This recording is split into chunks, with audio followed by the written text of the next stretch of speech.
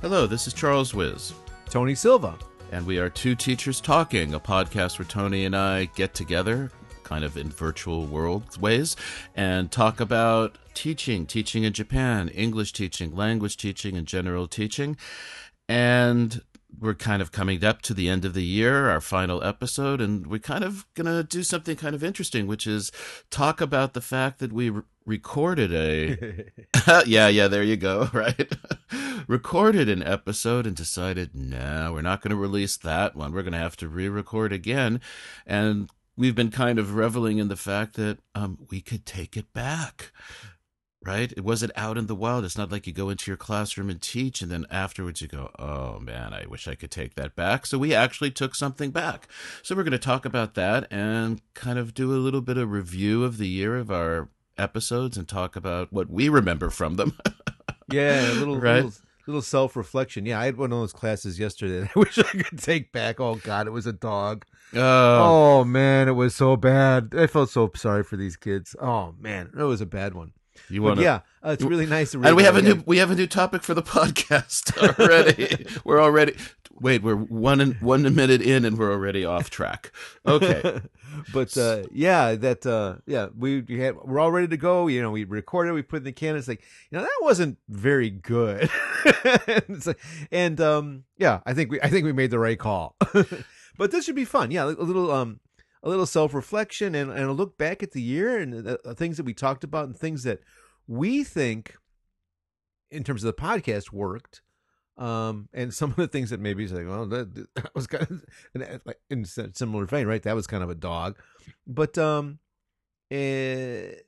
chance for us to look back, but also kind of I'm going to get to it. Maybe this should have been saved for the end, but kind of a plea. Yes, a plea. Like if I'm sure listeners is like, oh, that was a good one, or this one really was not very good. The feedback would be really helpful because, we were kind of, shooting from the hip and, we know what we hear and what we think, but it'd be nice to get more feedback from you guys and let us know what you think. Right, and just remember the importance of getting feedback from the people you're serving. Yeah, and we're not looking for pats on the back. I mean, we get some. I'm looking for pats on the back, Tony. We really appreciate those, and that's great. Yes, but the negative stuff is good too. Please direct all the negative stuff to Tony or at Tony. I'll take pats on the back. I have enough of a voice inside my head criticizing me that I'd appreciate. But seriously, yes, if people can provide us with some feedback that we can really use to reflect about what's happening and how we can make the podcast better, that would be great. But now that we've made our plea out to the audience, let's kind of talk about this, Tony. We were able to take something back. Yeah. And it was a really nice feeling. It was a really nice feeling compared to the usual thing. Just because, as you said, you want to kind of explain a little bit about your class, what happened, and then let's kind of segue back into. No, it was just one of those things. It was just one of those days. It was, the kids were tired. It was the last day of the week. I'm straddled with this coordinated program, teaching a lesson plan that I kind of sensed wouldn't work and probably sabotaged myself. And it just did not get off the ground. And it was like, got maybe half an hour, 45 minutes into the class. And it's like, looked at them and it says, I just felt so sorry for myself. Okay, we're going to punt here. And just, took them off, ended the task, gave them the rest of it for homework and put them in groups and set up a discussion topic. And okay. Eventually they by the end of the class, they kind of came back to it. But yeah, it was just a perfect storm of screw ups. So, and you would have loved to have taken it back. I still would like to take it back. That's actually an interesting stat, right? You try to figure out how to measure your teaching. And maybe one of the really effective ones would be to keep track of how many lessons you'd want to take back and do over again. And how many, that. Right? Not that, they went super well, right? But just, I guess it would be kind of like your strikeout statistic. Yeah, walking back to the dugout, pounding the bat, yeah. You still have the bat in your hand. That's pretty good. I probably would have been flung somewhere. Okay, so what happened? Let's explain to the audience what happened, right? So we were going to do an episode, and we will admit what the topic was. Yeah. Troublesome colleagues, right? Right. We wanted to talk about what happened. What do you do with troublesome colleagues, or people who are giving you basically a hard time, whether they were people who were you were teaching with, or maybe people who you were working with or reporting to, et cetera, whatever. Yeah, and or a troublesome boss. Yeah, a boss that's just not very good at his or her job. We were hoping that our stories would be able to provide some insights into how to deal with these problems, that we'd be able to provide some concrete, I guess, takeaways. And it kind of didn't work that way, did it? No, we had our stories, and then we had really no solution other than to avoid them, right, or right, find another job. It was not helpful at all. Yeah, wait. The solutions were avoid the people, find another job, hide in the classroom during the lunch break. Right? Remember? And we wear headphones. Headphones. You already know how to do that. And then exactly. So what happened is we realized that we were not providing anything useful at all, and we were just kind of going nowhere. Yeah. So we saved you an hour. And interestingly, though, Tony, and this is, I think, what I found kind of humorous about it, but also kind of tragic, right? Is that it's exactly that, saved an hour. We could take that back, but when you teach that bad class, you can't take back the time of your students that you've wasted. So that was kind of nice to be able to at least say, that was good that I didn't put that out there. Yep. So that's what happened. So that's why we're here again, re-recording and with a different topic. And so now that we've done our mea culpas, right, and apologized and explained what's going on, and Tony, unless you want to add something to that. No. I think let it lie. I think it's time to start kind of talking a little bit about our year in review. Looking at a our little podcast. self-reflection. Look back and see what we did and what we think was worthwhile and what we might think about taking back. I don't know. Yeah, and we started the year with episode 43, which was the Tough Enough episode, where we talked about, questions of discipline, what should you do? And also I think the interesting thing was we talked about that Wall Street Journal article from, I think, who was it? It was Joanne Lipman, right? Lipman, that tough teachers get good results. And we just talked about how we thought it was a little bit on the misguided side. And the conclusion, obvious conclusion, was that this writer was not a teacher and had never been in the classroom and really didn't get teaching whatsoever. And that was, I think that was, I don't know if it was a conclusion. I think it was fairly obvious. But the other thing about that I thought was interesting about that is, even talking about the different examples and the stereotypes, we talked about the TV teachers and movie teachers, how that concept of tough needs to be so flexible, and it's not a matter of being tough, but it's like a judgment call on when to be tough and how to be tough. Yes. I think we did pretty well on that one. Right.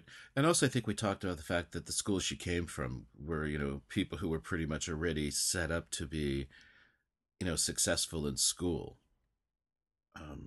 Right. That those are the kind of kids who, had been coming from upper middle class families minimally and had all the advantages of knowing how to act in a class, how to follow through, how to do work, which is huge. Yes. You can't assume, right? I mean, just that, what you just said, knowing how to act in the classroom, knowing what it means to be a student, knowing how to be in a classroom. People, non-teachers, non-teachers listening to this, but that is not something you can take for granted. Yes, ever. It's a really, really, really important thing. I think because we get them too, right? Oh, yes. I see the difference. I see the difference between students who know how to be students, who have been prepared and know how to be in a class, how to act. They know how to stay on task, for example, Yeah, versus yeah, the student. absolutely. Because like later in the year, we did the a couple episodes on school culture, and that's a really big part of it. You know, because if like for young teachers, you might I don't the schools that you're at can differ, and you might not even be able to sense where they sit on the scale. But when you are teaching at a quote unquote good university, the kids in your classroom, one thing that they know how to be students. They've got the school education game down. And when you teach at a school that's not so highly regarded, that is maybe people's third, fourth, fifth, sixth only choice, um, the reason for that is that they have not figured out that game, and they don't know what it's like to be. They don't know what they're supposed to do. They don't know how to be in the classroom, and then it becomes your problem. Yes, it's very, very true. And that's, I think, one of the basic ideas behind the KIPP schools, charter schools in the US, of teaching students how to actually to give them the skills necessary to be successful in a classroom. But, I had just I'm going through this tough issue still, even though that was our Hmm. first issue back in January. I think, and I've mentioned it to you, Tony. It's the problem of my students submit their emails or their homework to me as attachments with email, and after 7 weeks, 8 weeks of going over it and going over it and providing them with corrective feedback, etc., I still get students who can't write the correct subject line, or they misname their files, or I even give them, they can't even write the email properly, the message that even is on the website, for them to copy and paste. Because that's what I was going to say. It's like, well, I was going to suggest a template of some kind, They but it have the sounds like you got template. that already. They have the Oh, template. there's no excuse then. They have the explanation. And finally, I think it was this week, I just finally walked into class because out of a class of 18 students, something like 10 of them had sent me emails with mistakes. And I just really scolded them.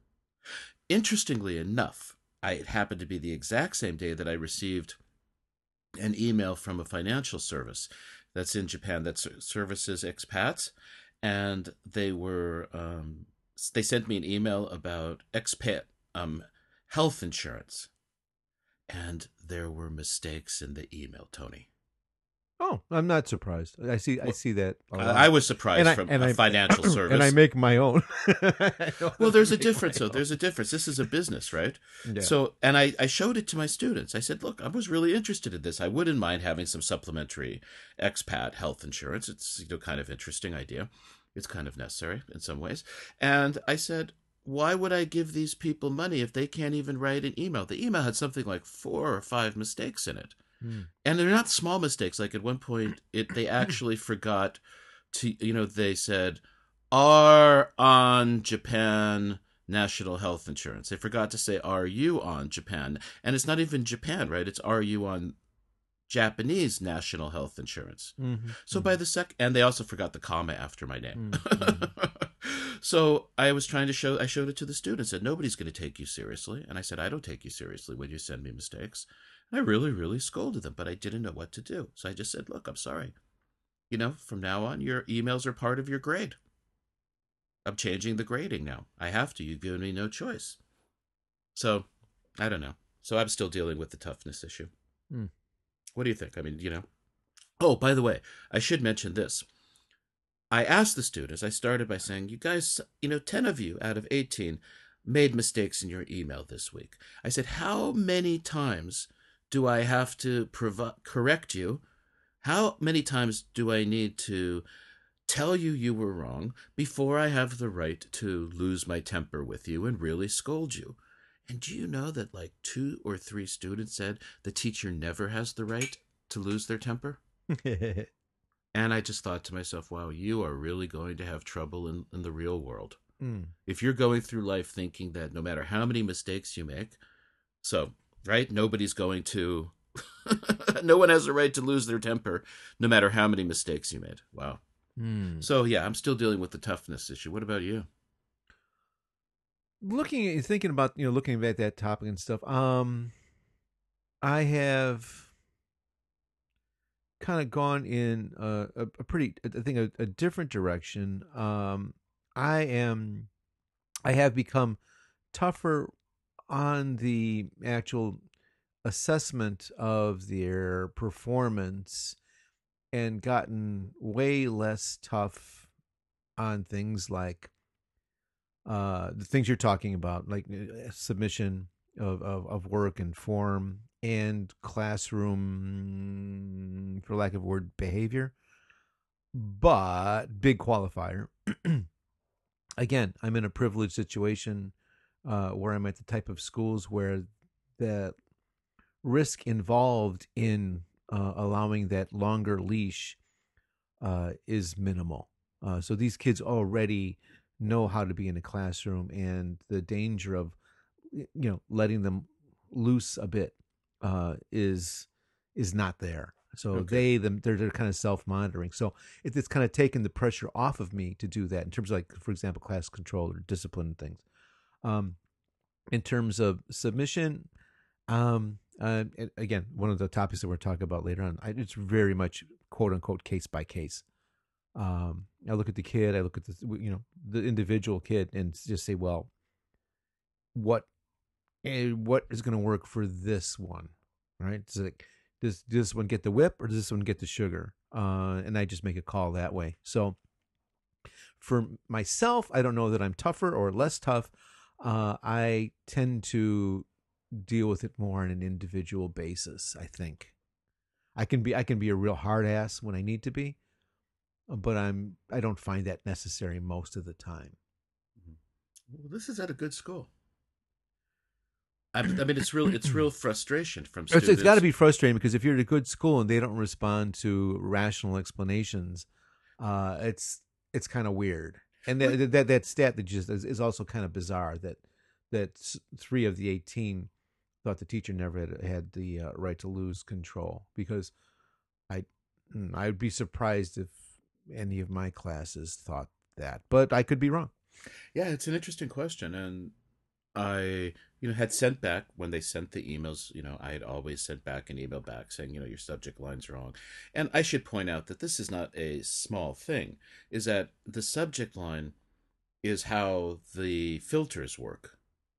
Yeah. And, so anyway, what can I say? It's Mm. just okay. But let's move on. Let's Yeah. move on because this is obviously, Yeah, kind of that's a like whole other. last We can week. do. It's We could like redo last the week. whole We topic, could right? do Yeah. we could redo the topic one more time. Okay, next up. No, What wait, do- that we did the students, right? Yeah, you're 5 students. And you were kind of happy with that. I was kind of not so happy with it. It was interesting for me because the because it sounded so bad. The technical, I remember that because that was my screw up kind of. Yeah, the recording quality was so poor. It was really hard to hear the students a lot of the time. And content wise, I guess maybe I just went to it expectations that were too high. Well, it's the first time those kids were in front of a microphone being recorded, probably. Yeah, and it's the first time I did that kind of thing too. So yeah, it was first time for all of us, and it was, again, no retakes. It was one shot right out of the box. So I guess in that respect it was okay. But yeah, Well, it might be it's nice to bring them in this year again, in the new year, and ask them to do another episode and yeah, then like a compare. redo, huh? Yeah, Redo. and see how they do. See if they've grown, if they've changed, and Mm. let them listen, and they can make some evaluations. But I enjoyed listening to your students. Oh, good, good, good, good. I hope Okay, other people do too. right, and then we started February off with final assessment tasks. Yeah, how to measure student learning was our real goal, right? Real tough. It's a tough thing to do. I Yeah. mean, you really sit back and figure out, and it's probably something you should do at the very beginning. But you look back at the end and say, okay, how do I measure what I've taught them? Is like, what did I teach? What was I Well, did actually I even trying to? teach them Yeah, anything? right. What actually was I trying to teach them, and what did they learn, and how much of that was me, and what do you measure, and how do you measure? It's not a trivial task. And it's really difficult, especially in an oral communication class or a class that's geared towards them using their language to communicate. Yeah. And how do you not turn it into a task that they have to complete and measure how well they do the task, right? Right, A right. check off, because there's, for example, there's the question of, I could start students by putting them together in groups and have them say, okay, how was your weekend? Talk with each other.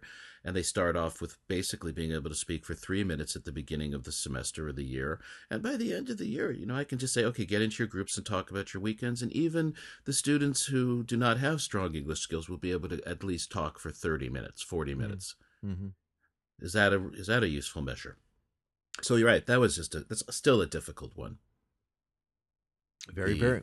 final assessment. Do you have anything you're going to be using? Did you change anything this year for your assessments? This year I have adapted your idea Oh, concept. I that mean, scares not me. you, that's something that you started, but something that you do. With the student presentations, I'm having students evaluate. They're making presentations to small groups, and the group evaluates the presenter, Okay. and so that is a change in Are they doing individual presentations or group presentations? individual Okay. to a group of five or mm, 4 or 5. There's 4 or 5 in a group. Mm. And then they get to do it a number of times, right? Right, Yeah. exactly. Okay. Well, I'll be interested to see how you feel about that. Yeah, I Uh, did it. I did it in the summer, and I'm doing it again in this semester in January. So, yeah. Are you going to curve the results? it's one of like I think 6 components to their grade. So Hmm. I throw it all together and then I curve it. I curved Hmm. it at the end. Huh. That's interesting because I don't usually curve my class, Mm. but I curve the presentation results. Mm. And set it so that, because the students are just, they can kind of be all over the place sometimes.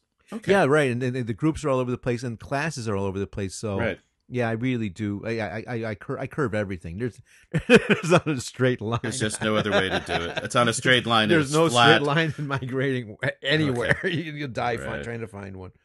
Right. But being able, at least you can explain your grading system to somebody. That's good. Okay. Whether they'll understand it or not is another question. I'm That's not going to good. explain it forever, but yeah. All right. And then we have our 46th episode, which was teaching writing. Yeah. And that's kind of funny because I'm actually right now I'm immersed in this one of the classes I've got is like a 1 semester reading and writing class. Don't get me started. But we got a couple of weeks that are dedicated to writing, and against all, not all, but so much criticism of the the idiocy or the weakness of the teaching, like the 5 paragraph essay. That's what I just fall back to that. And in my defense, because the reason that I do, and the reason I think that it's useful is because here in Japan, I mean, and teaching the writing and the necessary skill that goes with it, which I think is the critical thing, critical thinking. And it's something that they really, really do need. Mm. That, they may never, ever again in their life have to write a 5 paragraph essay. So what? I say, because the skills that are involved in constructing and writing that 5 paragraph essay are something that's universally applicable and useful in any situation, so many different situations. So I make no apologies. I teach 5 paragraph essays. Well, I completely agree with you on the critical thinking. Um, some of my students, in fact, will tell me that I'm the first person that's ever asked them what's the distinction between fact and opinion. Mm. And the idea of providing evidence for your statements is so vital for them. Oh yeah. So and it's a new idea. Except for just them. make a statement, back it up. Who are you quoting? Who are you citing? Where did you get your evidence from? And teaching them, the difference, between giving your opinion and even say, if you don't have any evidence, it's an opinion.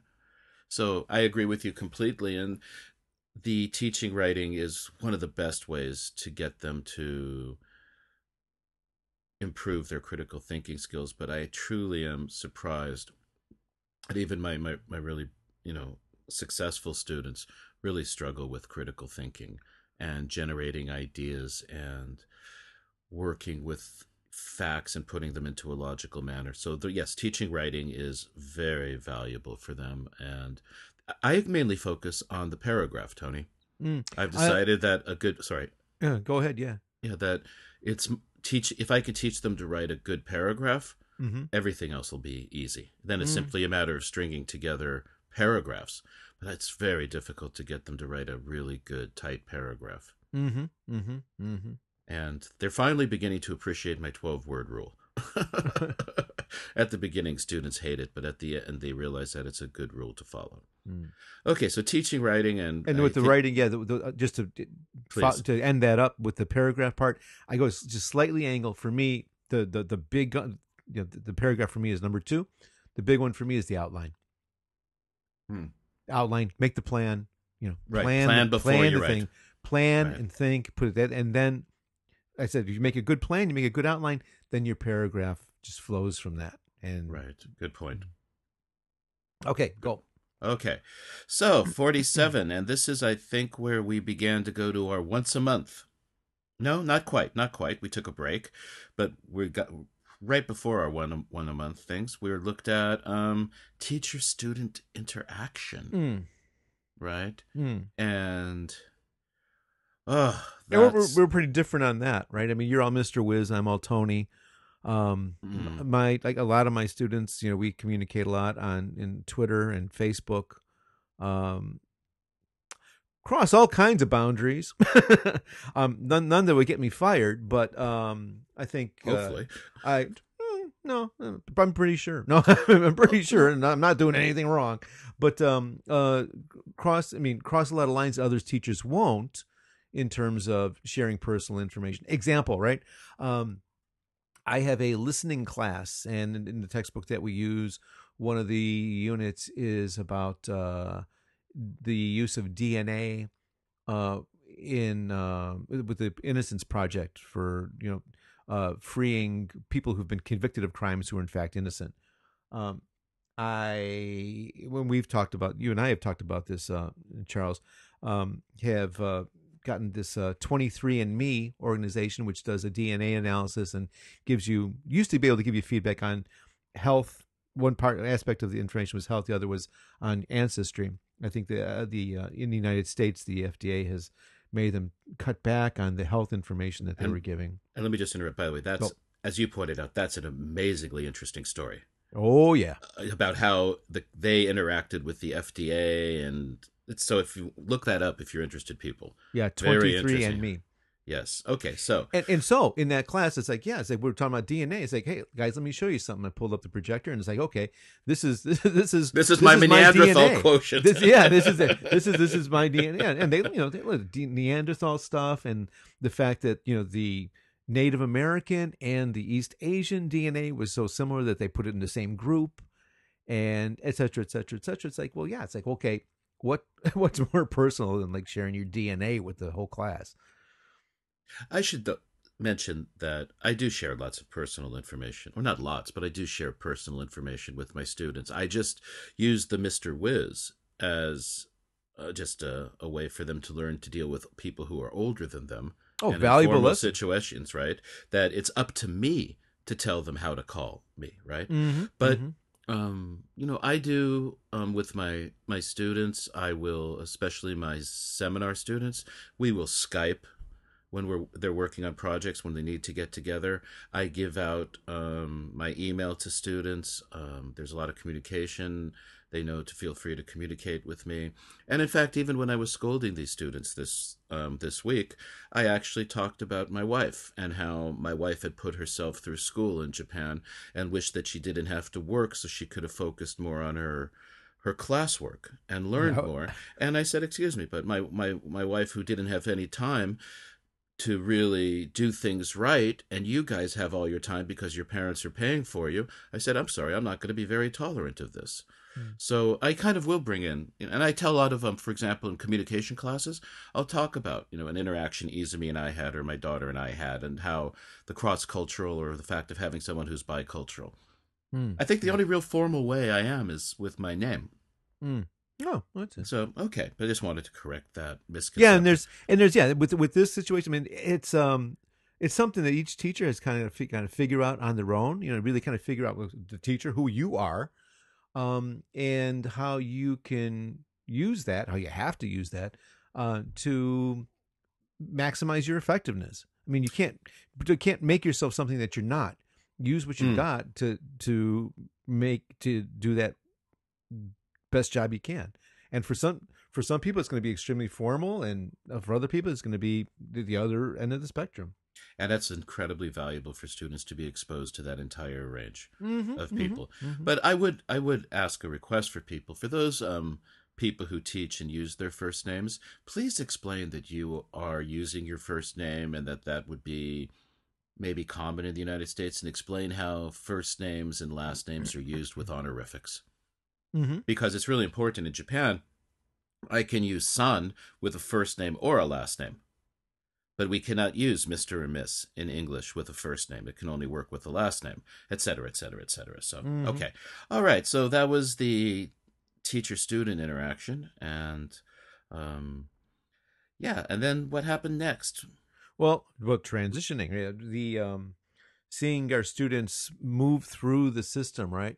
You get Right. students, and then for me, I teach. The most of my classes are first year students, so I'm getting the kids in their first university experience, and they're, a lot of them are pretty green, and some of them know how to be students, some of them don't. But there's all these different levels of maturity. Some are adultish, especially at some universities. Other times they're really more like junior high school kids. They're Mm, so immature, and so mm. and not in a negative way. They're just they mature at such different rates and paces. So they're all different kind of maturity levels, and Well, you're a much uh, nicer person than me, because I would say, I'm sorry, if you're 18 years old and your behavior looks like a junior high school student, no, it's not a positive thing. well, it's not a positive thing, but it's not their fault. I mean, it's not their fault. I mean, it's depending on their home situation in the high school that they went to, they haven't had a chance. They haven't had a chance to experiment, to make mistakes, to figure out who the hell they are. They've just been following orders, Well, this is a and they've been really interesting topic. rewarded for following orders, and that's what's got them where they are. That's a And different subject, though, Tony. Following yeah, orders and the learned dependency, right? That's well, yeah, but yeah. it's part of the system, right? Well, maybe we need to talk about this, right? There The we go. whole Write point it about down. maturity, Yeah, because right, I was I'm writing it very down. surprised. I went to my I'm daughter's writing it concert. down. My daughter's concert, the winter concert she participates in. She's a middle school student. She's in seventh grade, and I was talking to the students, and this is an international school. I was talking to these students, and I was like, my word, you guys basically, I would have a difficult time if you showed up at my university telling the difference between these students and my Hmm. regular students. They had a level of maturity that is very different. So that would Well, maybe maturity comes from experience, and if they don't have the experience, then it doesn't that's happen, right? And mm, so a lot of times in that first year, you see the transition. You watch them literally grow up, right before your eyes. And one of the things that I enjoy doing is I take pictures of all the kids at the beginning of the year so I can learn their name, try to learn their names, or at least I understand who the hell I'm giving it what grade to. But then at the end of the year, and I print out the contact sheet and spread it around, pass it around the classroom. Yeah, you real not scotchy thing, and it's very interesting. Some kids haven't changed at all, and some kids are almost unrecognizable. They've grown up and they've changed so much, and I also am truly blessed and very grateful that I have a from what I gathered for feedback that from other teachers, things proportionally a large number of students coming back to me, talking to me and you know, thanking me.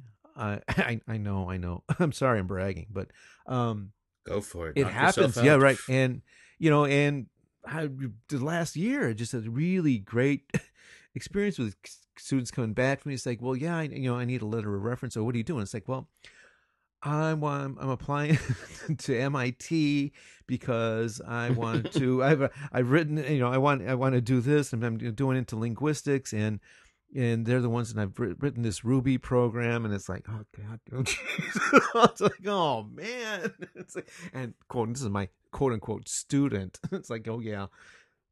I'm going to teach you something. Right. I got nothing. I got nothing to teach you. It's like, you're going to, I want to sit in your class, teach me something.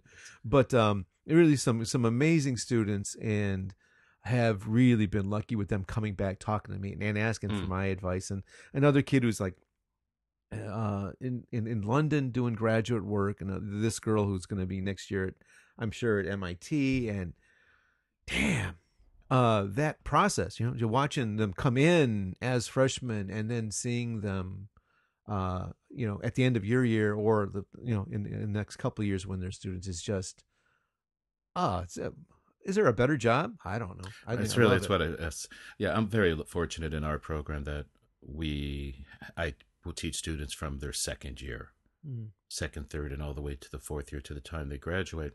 And I actually know some students from the first year, because, as I mentioned in our faculty, the students don't have a major the first year, and they declare their major at the end of the beginning of the second semester, so middle of the second semester, and then join a department.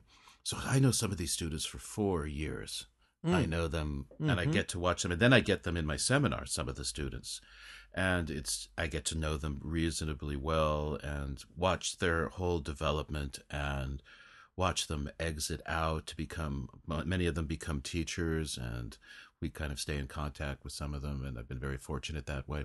So yes, it's really a nice thing to see, watching them grow as human beings, watching them grow from, as I say, I always remind my students, I say, do you remember your first week in college when it was the most exciting thing in life? And they're like, yeah. And then I say, and now it's kind of like, oh man, Monday. That's a fun transition to watch. Yep. Where they realize it's just normal. Yeah. And to have the, the responsibility and the honor to be some small part of that. It's just great. Right. And you pointed out, it's an honor. It's an honor and a privilege to be able to engage these other human beings intellectually, and kind of prod them a little and guide them. And then the learning that I get to go through, they teach me. Yeah, absolutely. That's really the thrill, when, the student just asks you a question you would never have thought of, or takes some information and totally forms it and shapes it and then packages it in this unbelievable, it's great. Okay, so that's transitions. And then we had the big one with the guest teachers, right? 5 teachers talking. Yes, yeah. So that's special thanks to that all was the a people. Good one. That was a good one. Quality again, mea culpa. Backlashing for the poor recording quality, and that's my bad. But content was good. Yeah, it was interesting to hear what other people had to say and what they think about what's going on. So special thanks out to DJ Condon, who's the headmaster of Canadian Academy, and by the way, will be taking a job as the headmaster at an IB school, International Backyard School in Hawaii, from next year. He'll be leaving us. Tough work, but someone's got to do it, huh? Yeah, somebody's got to teach in Hawaii. Yeah. But DJ's quite an interesting man. One of my favorite people, especially one of those really spectacular. He's been all over, though, right? He's been everywhere. Right? Yeah, he's been in the international school system for a long time, and just a really interesting man. Fantastic educator. So, congrats to you, DJ, and then Allison Kitzman from Kinky, right? Kindai, now Kindai, no longer Kinky University. Oh, whatever. Yeah. Yes. Well, finally, thank heavens that they've changed that name. I call it Berlitz University, but that's neither here nor there. But yeah. Oh, whoa! That sounds like interesting, but okay. And Francis Shiobara from Kobe Shoin Women's University, and it was nice to get everyone's different opinions and their ideas. Yeah, and one of the ideas I'm going to go back to give Allison credit here, because we talked about students knowing how to be in a classroom, and one of her big research areas in practitioner focused research is the front loading and the importance. I think it's her term. What was the term again? Front loading. So the basic learning skills, basics of how to take notes, I mean, for kids who don't understand what it means to be in a university classroom, the importance of getting that into their heads up at the very beginning, so that every day after that counts. And she's done a lot of work in that area. And I meant to bring it up when we were talking about that other topic, but since her name is up here, that's one of her big areas. And and I agree.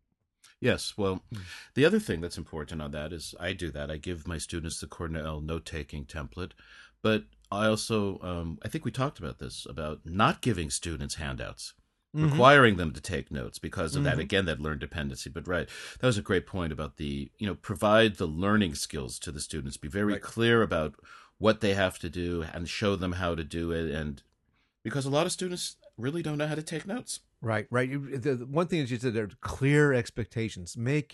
What your expectations are. Make sure that, number one, that you explain it clearly. Number two, which is not the same thing, make sure that they get it. Because they have all kinds of strategies and adaptive behaviors, and it may look like they get it. And as you're finding out with your email, they don't get it. So it looks like they get it. It looks, you explained it. You explained it. Okay, you think you're done. You're not done. They haven't gotten it. Something's missing, and yeah, we are left here to flail and to try and figure out what that gap is, because between the teaching and the learning, something's going wrong, right? So, yes, this is the guy who wrote the book, the Inner Lives of Learners. I think I mentioned this before. This guy, he put microphones on students and recorded their interactions over a year. And the students were randomly selected, so they didn't know who was being recorded, who wasn't. So it was kind of an interesting idea to do that. He just found out that teachers have absolutely no idea what's going on inside our students' minds. I'm always shocked as to how often they just are not getting it.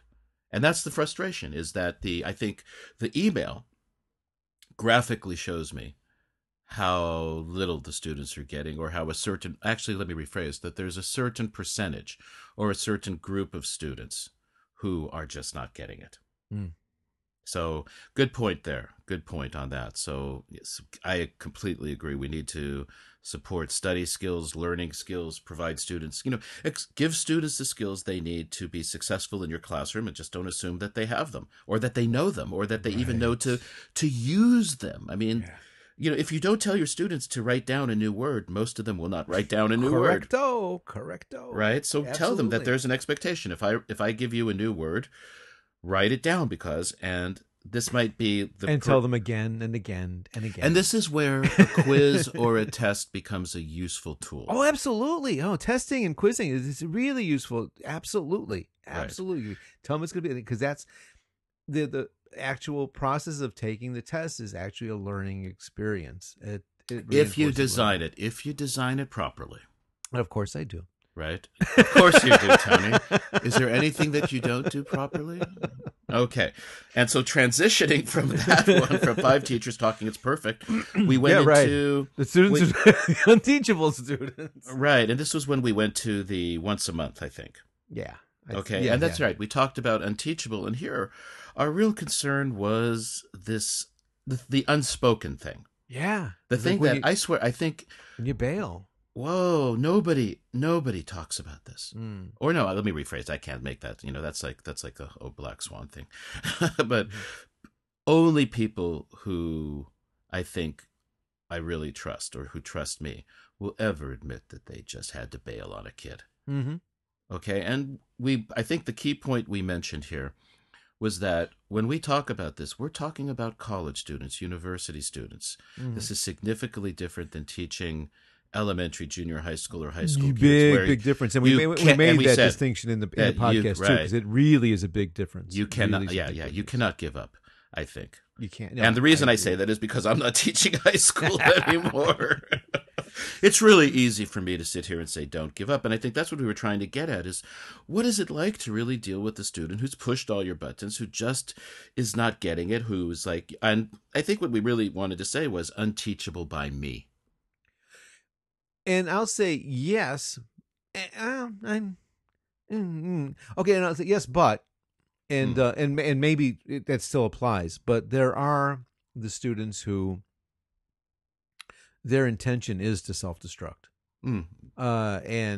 There is, and again, there's one thing I'm going to say is like, well, yeah, there's very little you can do about it, and maybe there's nothing you can do about it, but maybe that is you or me that can't do it. Maybe somebody else could. Yes, and maybe it's somebody else who's having that student more than 90 minutes a week for only 15 weeks. Well, that's a big point. That's coming up in a couple episodes of Failure by Design, yeah. Right, but we're just talking about that. I mean, I just see some of these students I just see for 15 weeks for 90 minutes. I don't have time to help them, work with them if they're not really open, if they're not willing to do the work. Some of these students come to class with real problems. Real issues that have to, I'd like to respect, but, And pragmatically, you've got another 25 some of us, kids. Well, 25 kids. I've got another 600 kids. Right. That also need me and my attention and my time. So when you're one of 600 kids, no matter, all best intentions, it's like realistically, it's like, at a certain point, this one kid, the resources available, you sometimes you just got to make that a really tough call. Yes. Well, I think I mentioned that I was going to thinking about that ABC track with my classes, so that the student who isn't appropriate in the class or is having trouble, they have a way out, and I have more time to focus on students. I'll tell you if that works out. But okay, so Unteachable, I think, was one of those that hit us really hard, both of us. Yeah. I think emotionally, and trying to, and that was honestly, Tony, that was the episode that it was hardest for me to be honest. To really kind of be really honest and admit that, what are my limits as a human being, as an educator, as a person, what are my limits of giving? And what do I, and that feeling of powerlessness when it's like, wait, I can't affect this kid. This kid will not even listen to me and has absolutely no, respect for me. That was a hard episode, I thought. Okay. Then we went to school culture. This was, I thought, of another one of the interesting topics. And again, your suggestion. Right? And your suggestion, this topic. A lot of them, by the way, for our listeners, a lot of the topics we're negotiating.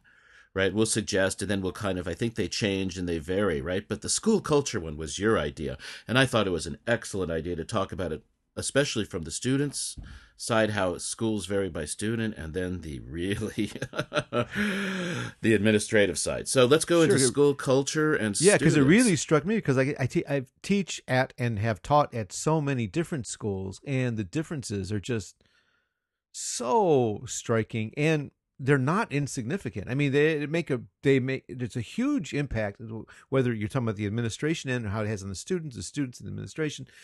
The way that bleeds into the classroom is it's fascinating, and it's something that you really need to be aware of so that you can manipulate that to your advantage. And damn, there are really big differences. Yes, and that kind of ties in a little bit to the Unteachable episode we were talking about, and. Right. There's just students come into schools, and these schools have very different expectations. I know I teach one place, and that's just a really high-level school, and the students come in with high expectations, and the school is known for giving incredible amounts of homework and having high expectations of how much time students will spend working on their classwork. And then there are other schools where it's just for the students to basically develop their social networks. Clubs and circles are more important than the academics.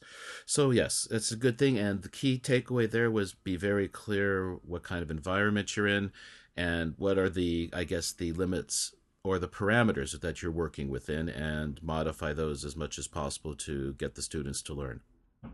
Yep. Okay. Yep. And then school culture part 2 is the administration. I was amazed that we didn't end up turning that into a bitch session. But yes, and by the way, we had the incredible we're good. Oversight. Remember? We're good. Why don't you talk about that? We mentioned it in the next episode, but how did we miss that? Yeah, about evaluating or assessing. Yeah, the thing is about the use of English, right? It's like it's a huge thing, and it's so obvious that we just completely blew right past it. But when you've got a school that is, and you would think this is like would be a universal, but it is not. It's like, okay, you're employing a certain number of people who are not Japanese nationals. We're not Japanese. Some of us do not speak Japanese, and fewer of us can read it. The basic consideration, I mean, for example, foreign language, English, right? It's like critical information. Get it in English. It's such a small, and it's a huge tell. And you have like some schools that all the information is exclusively in Japanese, and you're on your own, and that's the hell with you. And others that really to the other extreme, it's like everything's not only you get like the paper in English, you get an email from the coordinator, and this is explained and so forth and so on. It's a whole tell about where the institution's focus is. It's okay. This is a school that cares about its teachers. Okay, it cares about the education. Absolutely. Someone who doesn't care, it's a business. And all points in between, right? But damn, it's the spectrum is so wide, and my experience is so varied. Been at both ends and everywhere in between. So, it's huge. Right. And I would probably just mention that some people might be saying, wait a second, well, you live in Japan, would you expect this in America? Right. So that if, you have a language department, should the communications be in Spanish or Japanese or Chinese? And in defense of this hoping for English communication, I pass the emails off to my wife to say, could you check this for me, please? And she has no idea what's being said. And on top of that, you have the whole fact that Japanese is not an explicit language, and you're having to interpret nuance. So it's like, if you exactly want me to do something, please be clear about it. So yes, so English, I think, helps and makes life a lot easier for people. And there's just, as you say, I know many people who can, speak Japanese and have conversations and talk to people, but reading is just a very time-consuming process, especially for someone like myself. So reading and as you said, deciphering, because so often it's not clear. Transparent. Yeah. Yes. And then the writing system is definitely not, as we say, it does not use the same rhetoric and logical connections that we do. Unlimited challenges. Yes, it's a good way to put it. It's unbelievable. Okay. And then so we did how administration and how do they support teachers? How do they support teachers? Do they make things easy by giving you classrooms, making it easy to change classrooms? Yeah, who's the client, right? Right, exactly. Who's the customer? Yeah, because there are some schools I know that the administration actually believes that the school runs because of them, and the teachers are just an accessory. These kind of places. Sure. Yes, right, exactly. And it'd be a great school if we could just get rid of the teachers. Exactly. That's what these people think. It's like, why are the teachers getting in the way, right? And the worst part, I think, is that, I think we mentioned this, is that most people in administration have no education background. Yep. They really don't know. So the people who I'm talking to about stuff anyway, so let's not go into there. Okay, failure by design, which is kind of tied into the school culture administration. There we go. Right on. Okay, and Tony, this is one of your favorite topics, I think. Absolutely. Why don't you carry this one? This is my weight. thing, because there's so many different ways that systemic. It's part of the institutional cultures and structures and design. It's like there is no way. It's just set up from the very beginning. You are set up to fail. There's no way that you are able to achieve success given the constraints and situation that you've got, whether it's, we've already talked about, once a week, 90-minute class, foreign language. Never going to happen. It's never going to happen. You don't learn a foreign language by exposure 1 day a week, period.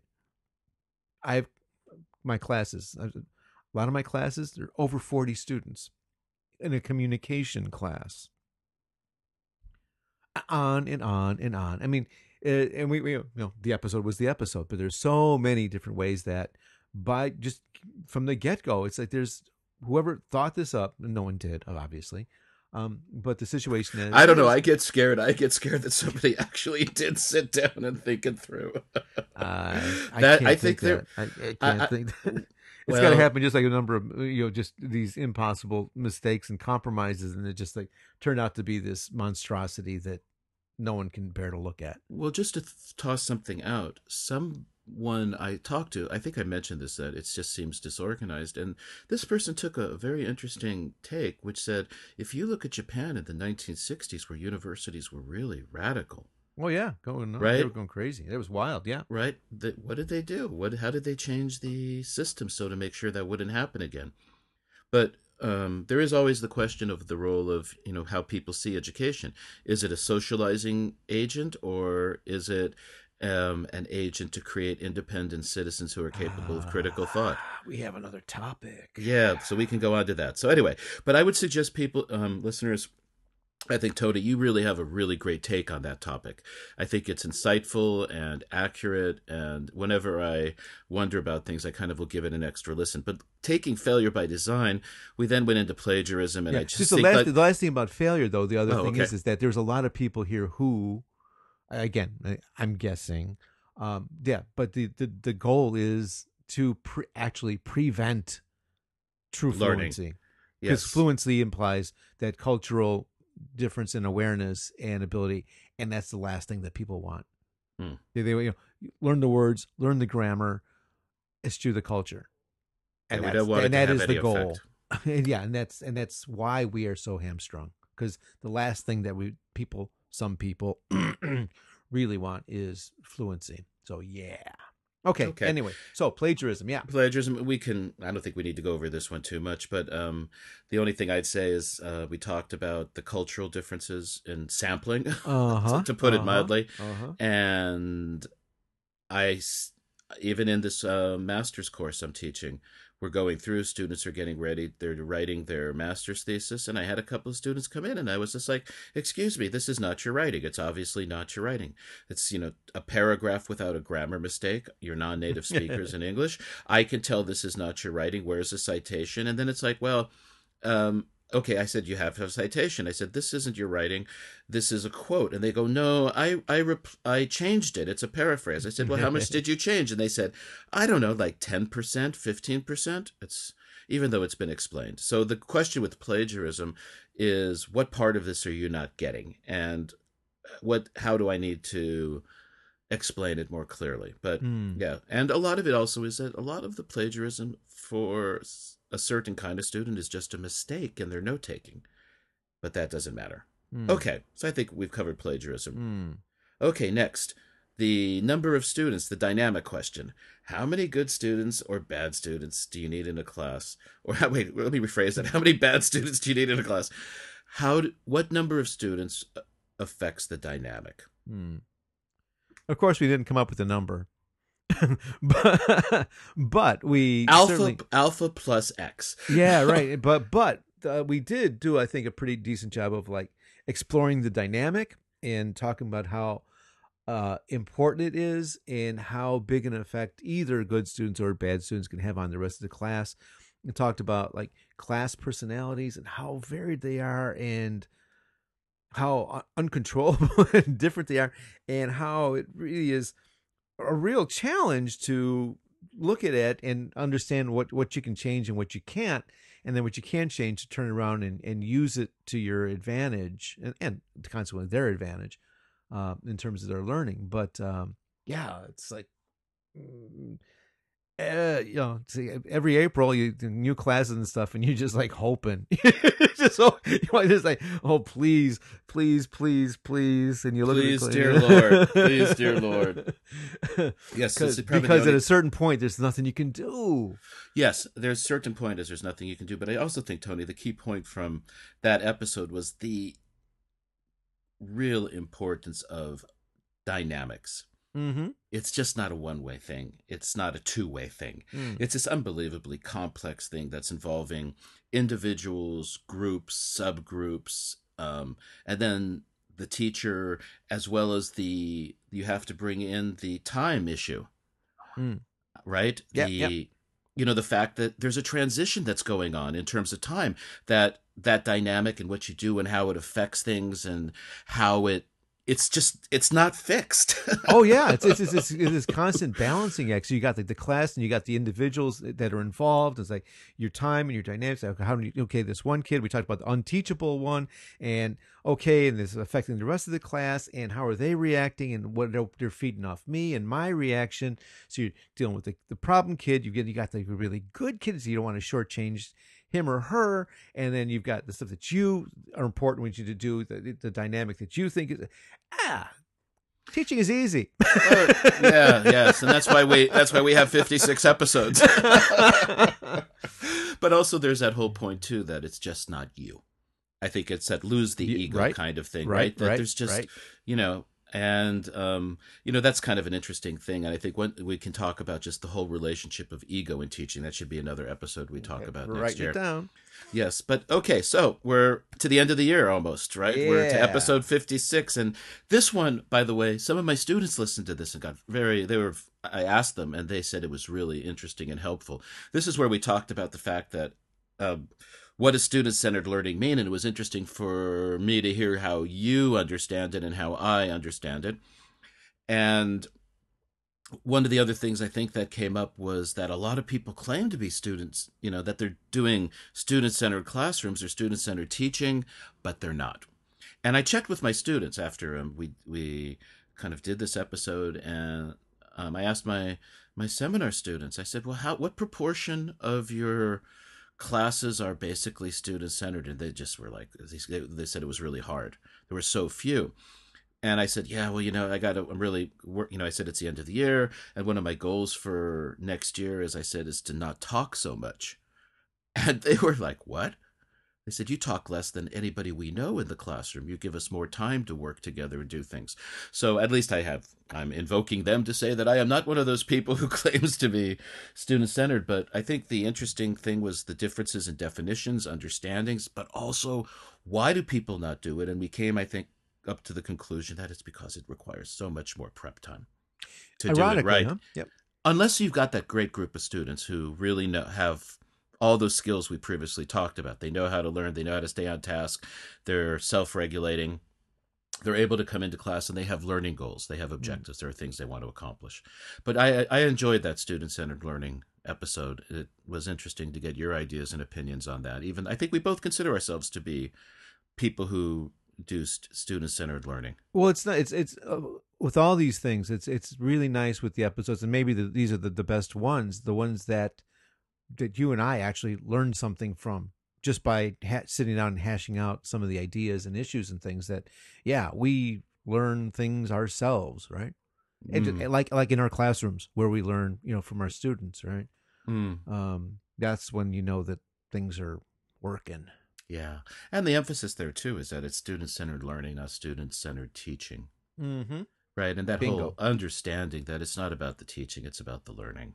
Bingo. Right. Yep. Yeah. Yep. And that's something I think I keep saying is that there's no such thing as teaching. We've talked about this before. I think it came up during the year where I said all we can do as educators is create opportunities for learning that are appropriately sequenced. And remember, that was which episode? I think it was the student-centered learning, where the idea came up about the teacher's real role is to figure out what's the next best move. I think that came out of that episode. Probably. Yeah. So I think, okay. So Tony, we've gone through a year of episodes, and people are probably saying, "Why didn't you?" People are probably saying, "Why didn't you just do that in the first place? Save us all the time for having to listen to all these podcasts. You could have just summarized them, and I would have listened in an hour and gotten everything." So it's the end of the year, Tony. We've kind of summarized and reviewed. And any goals, any objectives, anything you want to work on next year? Next year, I'm not thinking about it yet. Yeah. I'm still pretty buried. Very intense period right now until the winter break. So I'll think about next year then. That's a good call. Yes. Yeah, because the next year is like a little bit too far away. Right. Yeah, I'm trying to actually start thinking about it because of, the syllabus and writing things. I kind of want to figure out how to write them so that I get more freedom so I can do different things, and also just how I want to teach things a little differently, because I'm kind of overwhelmed also. But I thought to myself, this is maybe a really good time to at least force myself to step back a little bit, not when I'm calm, But in the midst of all this chaos that I'm going through right now, what's going on here? Let me just observe it. Let me say, okay, let me do my planning right now and see how that works. And that's the first time for me to do that, because usually I wait till the end when things have calmed down. It's usually during the winter break. The end of the semester, grading gets done, and I think, where do I want to go next? Well, wise move. I mean, that is obviously what you want to do. If you can. If you can. If you can. That is the key phrase. Yes. Well, I'll tell you how it develops and how it works. I have really no idea. But I'm trying to at least look at things in the immediacy of the moment and not allow it to be too colored by memory. I always get concerned about that. But it is not a pleasant experience. It's, as always, the reflection hurts more than it feels good, I think. There's so much more I could do. I could be so much better if I just did it. Okay, so I think that's a pretty good wrap up, Tony. Yeah. For our year. We've reviewed the year. Yeah. So here it is. So yeah, happy holidays to everybody, whatever you're doing. And please Christmas, Hanukkah, Kwanzaa, whatever else is out there. And if you'd like to give us a holiday present, our plea again for feedback, let us know. That would be real nice. If dear Santa, yes, please get just drop us even a one line thing, a one sentence thing. There's hundreds of people out there. So come on, give it up. Give us a shout, man. Let us know what's going on, what you've liked, what you haven't liked, what you'd like us to talk about in Absolutely. the future. That'd be so helpful. That'd be so helpful because you have no idea how hard it is to think of these topics. No, Tony, actually, I do know how hard it is to come up with topics. I'm talking to them, not us. Oh, yeah, I thought you were talking to me again. I'm talking to them. It's like, come on, man, give us a break here. Okay. So, Tony, at this point, we're going on, I think, how many years have we been doing this now? I don't know. Maybe 2.5? 2 years? I think 2.5 about years? I don't know. 2.5 years, I think. Will this be? It'll Yeah, be 3 because years in spring, eh? That's right. It's 3 years we've been doing this podcast. It'll be 3 years. Shit. Wow. I really didn't know that I had that much, little to say, but I managed to say it. Okay. Well, we're not sure about that either. Yeah, well, that's a nice comment. Thank you, Tony. But I'll just let that one hang in the air as your Christmas present to me. So, okay, Yeah. We are Two Teachers Talking. Yeah. TwoTeachersTalking.com, TwoTeachersTalking@gmail.com, Two Teachers Talking on iTunes as the podcast, and just figure out anything you can add on to Two Teachers Talking. It's probably us. You'll end up there. Okay, so the end of the year, happy holidays to everyone. Yeah, and, Merry Christmas. I'll say Merry Christmas. Yes. And Happy Holidays. Yes, and just, and even for those people, just happy winter break. And I think New Year's is around, and enjoy that. And we will be talking to you, or talking at you, in January. So wait. Are we going to do January 1? Do we want to do a January 1? I think we should. Okay, let's do a January. So then. we'll see you guys in Let's start off the January. year. We'll start off the year big, and and we'll start off really big. If who you guys knows send what the us hell some we'll do. feedback, that'll give us the topic. we're right? here with something. Yeah, We'll talk. Since we did the retrospective this time, we don't know what we're going to do next time. We could maybe just talk about the possible topics we'll talk about. A retrospective. What would that be called? A prospective? A preview? Prospective. Huh? Yeah, that's an interesting question, isn't it? So anyway, I think that's a good point to hang up. So this is Charles Wiz. Tony Silva. We are Two Teachers Talking, and wishing everyone a wonderful end of the year. All righty. Okay, bye.